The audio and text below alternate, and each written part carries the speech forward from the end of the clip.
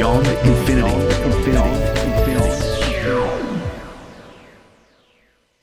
There's a certain awareness out there amongst the medical community and even people who rely on the medical community that there have in the past, and there may well still be some linkages between big pharmaceutical companies and the prescribers of their drugs. And you know, this is this whole thing. If you're a specialist, for example, you might get invited off to a beautiful hotel in Hawaii to attend a conference which happens to be sponsored by a big drug company. And part of the unwritten rule, if you like, is that there may be some inducements or some incentives for you to prescribe that particular drug company's products over their competitors' products. And this is something that does happen. And look, we don't know how much it goes on, but there have been examples in the past.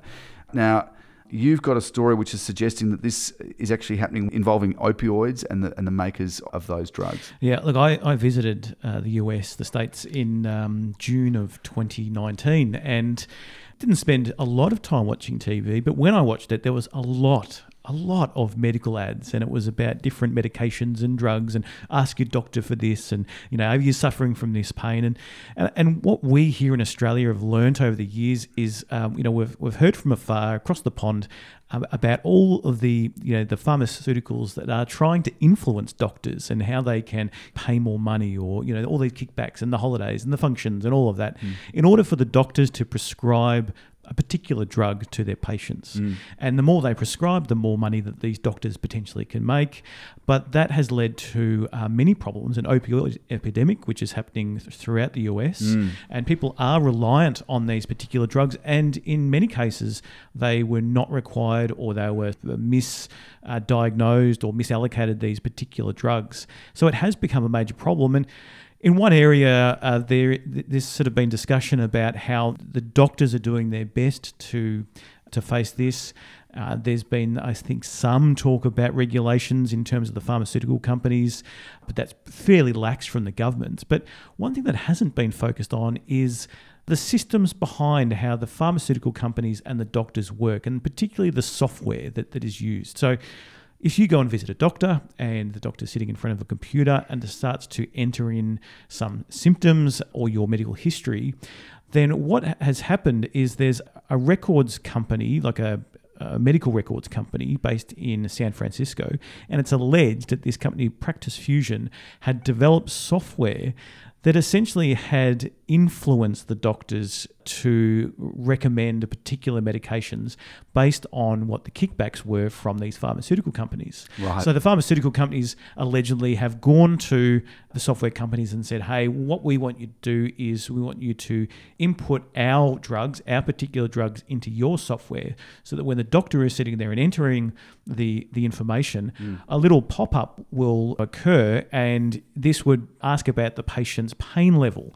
And then a drop-down menu would be provided with a list of treatment options, including a possible prescription for an opioid painkiller. From a particular drug company. Drug company. And in a country which has got an opioid crisis, which you mentioned, not just based on prescription drugs, it's also illicit drugs as well, heroin and even synthetic opioids as well. There's some really, it's a major problem. A lot of people have died of overdoses. A lot of people are hardcore addicts. It has crime flow-on effects. It's a very serious issue in America. It's a crisis, and it's on a big scale. So to have this kind of behaviour going on with drug companies influencing the way that doctors prescribe opioids, supposedly legal, yes, is really quite amazing. And is the patient getting the best care?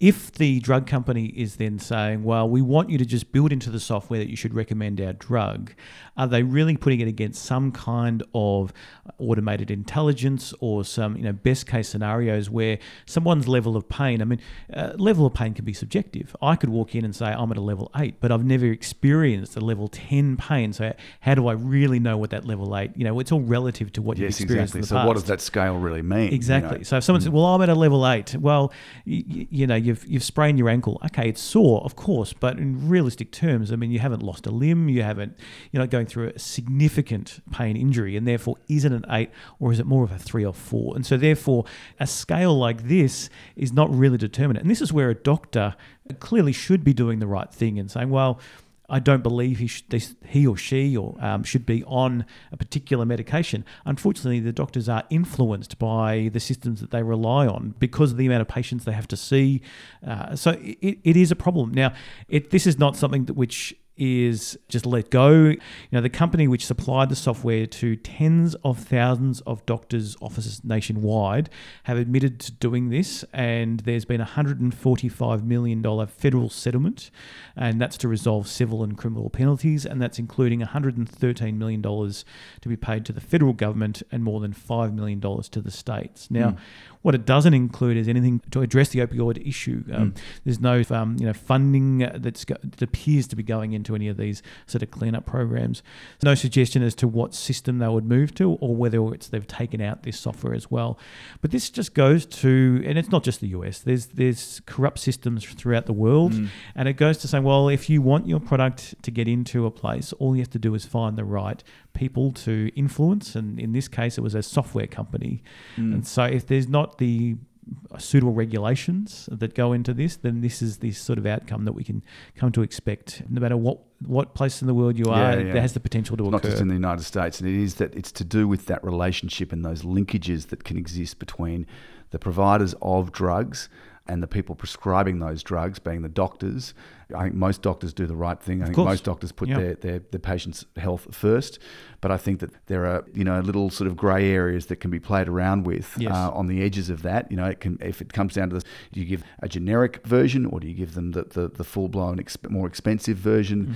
If there's 2 or 3 drug companies competing with very, very similar products, which one does the doctor choose? Well, it might be the one that he's got an affiliation to somehow, or some financial benefit, or cheap holidays, or whatever it is, junkets. Yep. So how is that in the best interest of the patient? Exactly. Yes. No, this is something that does need to be kept an eye on. So look, I'm glad that it's been discovered, but I wonder how deep this goes. I wonder if it's more common practice than what has been exposed in this particular article. So we'll have a link to this story in the show notes as well.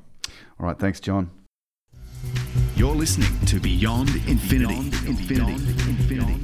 Science and Technology podcasts. You'll find show notes and other resources, plus our complete searchable backlist of over 600 podcasts at our program website, beyondinfinity.com.au.